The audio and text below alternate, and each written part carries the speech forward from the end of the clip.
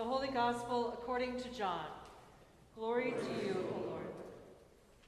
Jesus prayed, I have made your name known to those whom you gave me from the world. They were yours, and you gave them to me, and they have kept your word.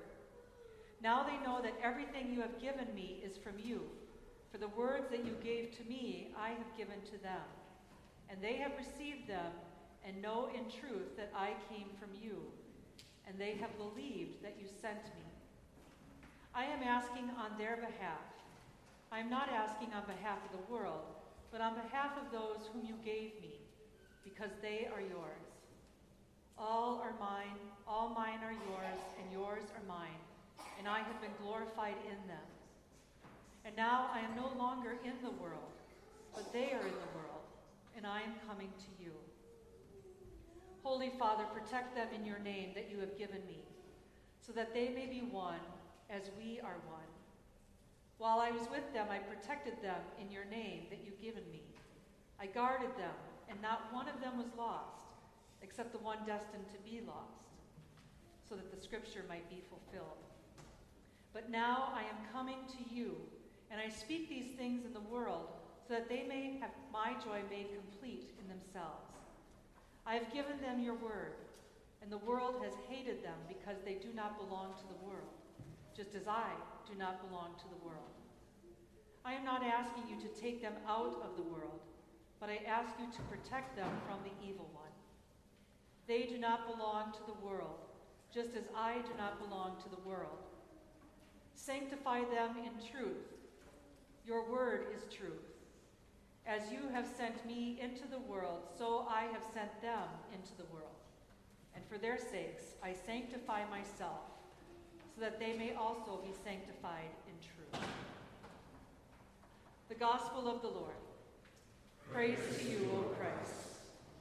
For a long time, I thought that the long Minnesota goodbye was just a Sevig tradition, until I Googled it this past week.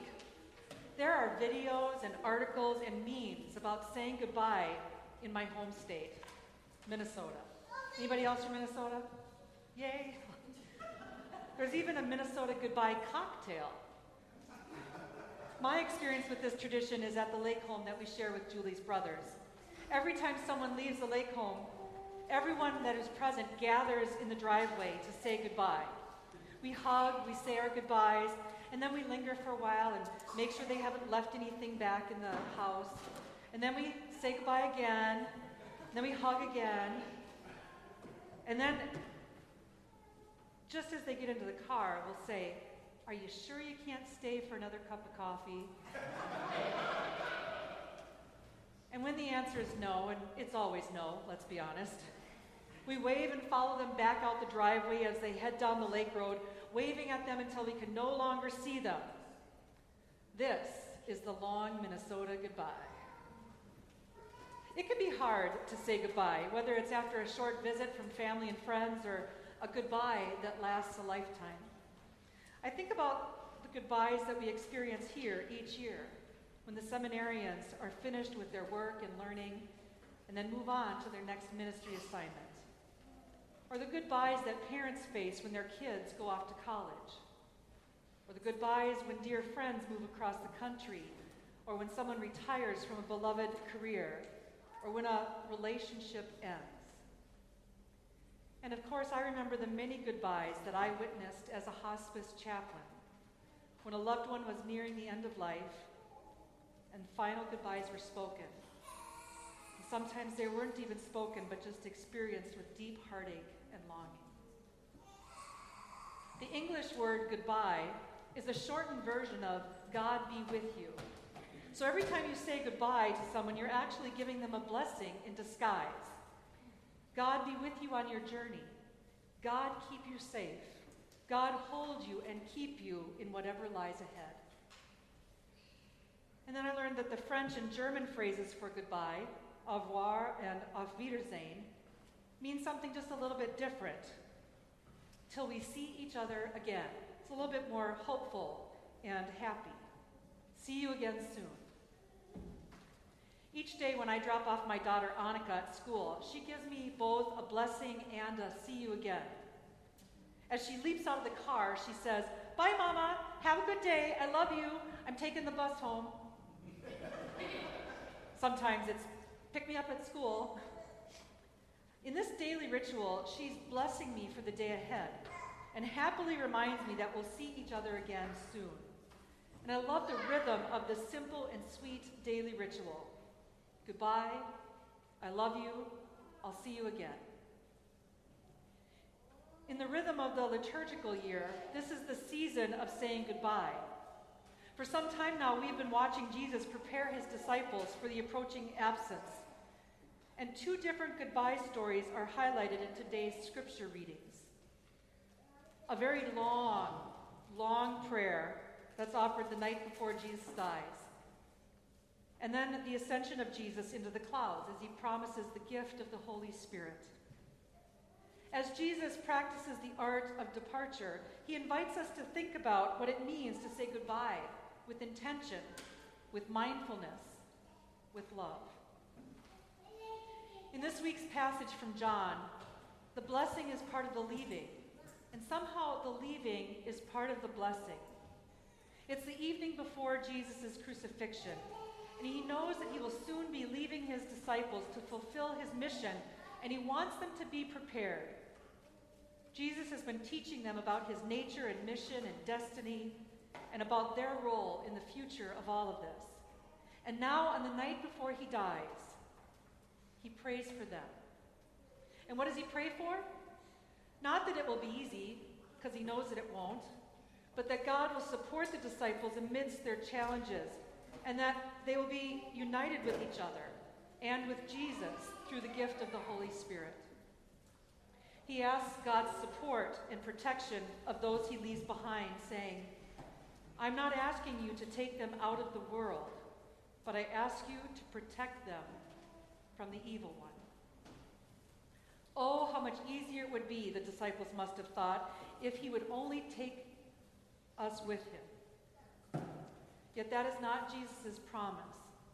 Instead, the promise he makes is that the disciples then and now will not be alone in the struggle.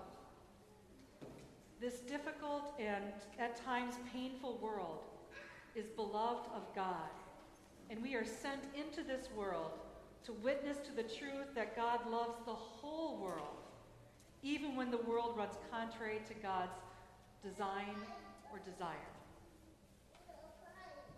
Which then brings us to the second goodbye, which is actually the first reading from today in the book of Acts. After Jesus was raised from the dead, imagine how thrilled his followers were to see him again and to realize that that first goodbye on the night before he died was more of a "see you again soon" instead of a final blessing. But now, just before he is lifted up into the clouds, Jesus gives them a goodbye blessing. God be with you. Jesus tells them the good news. You will receive power from the Holy Spirit has come upon you, and you will be my witnesses to the ends of the earth.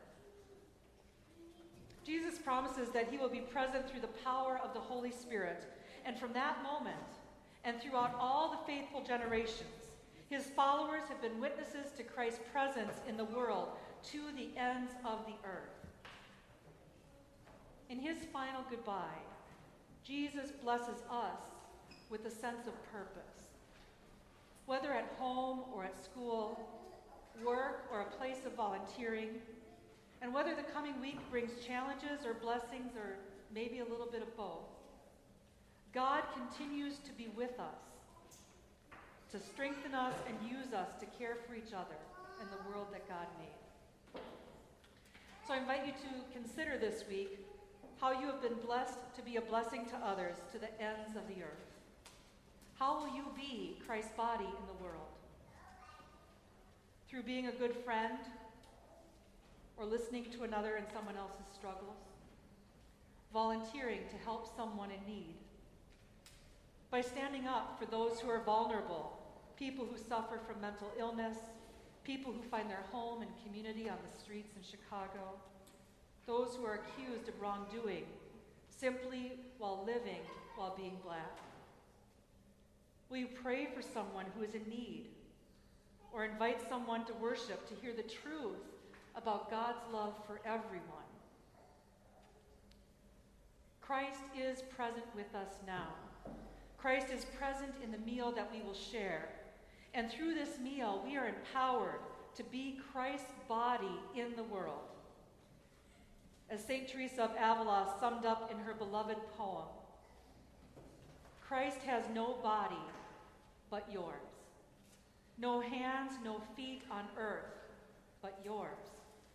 Yours are the eyes with which he looks compassion on the world. Yours are the feet with which he walks to do good.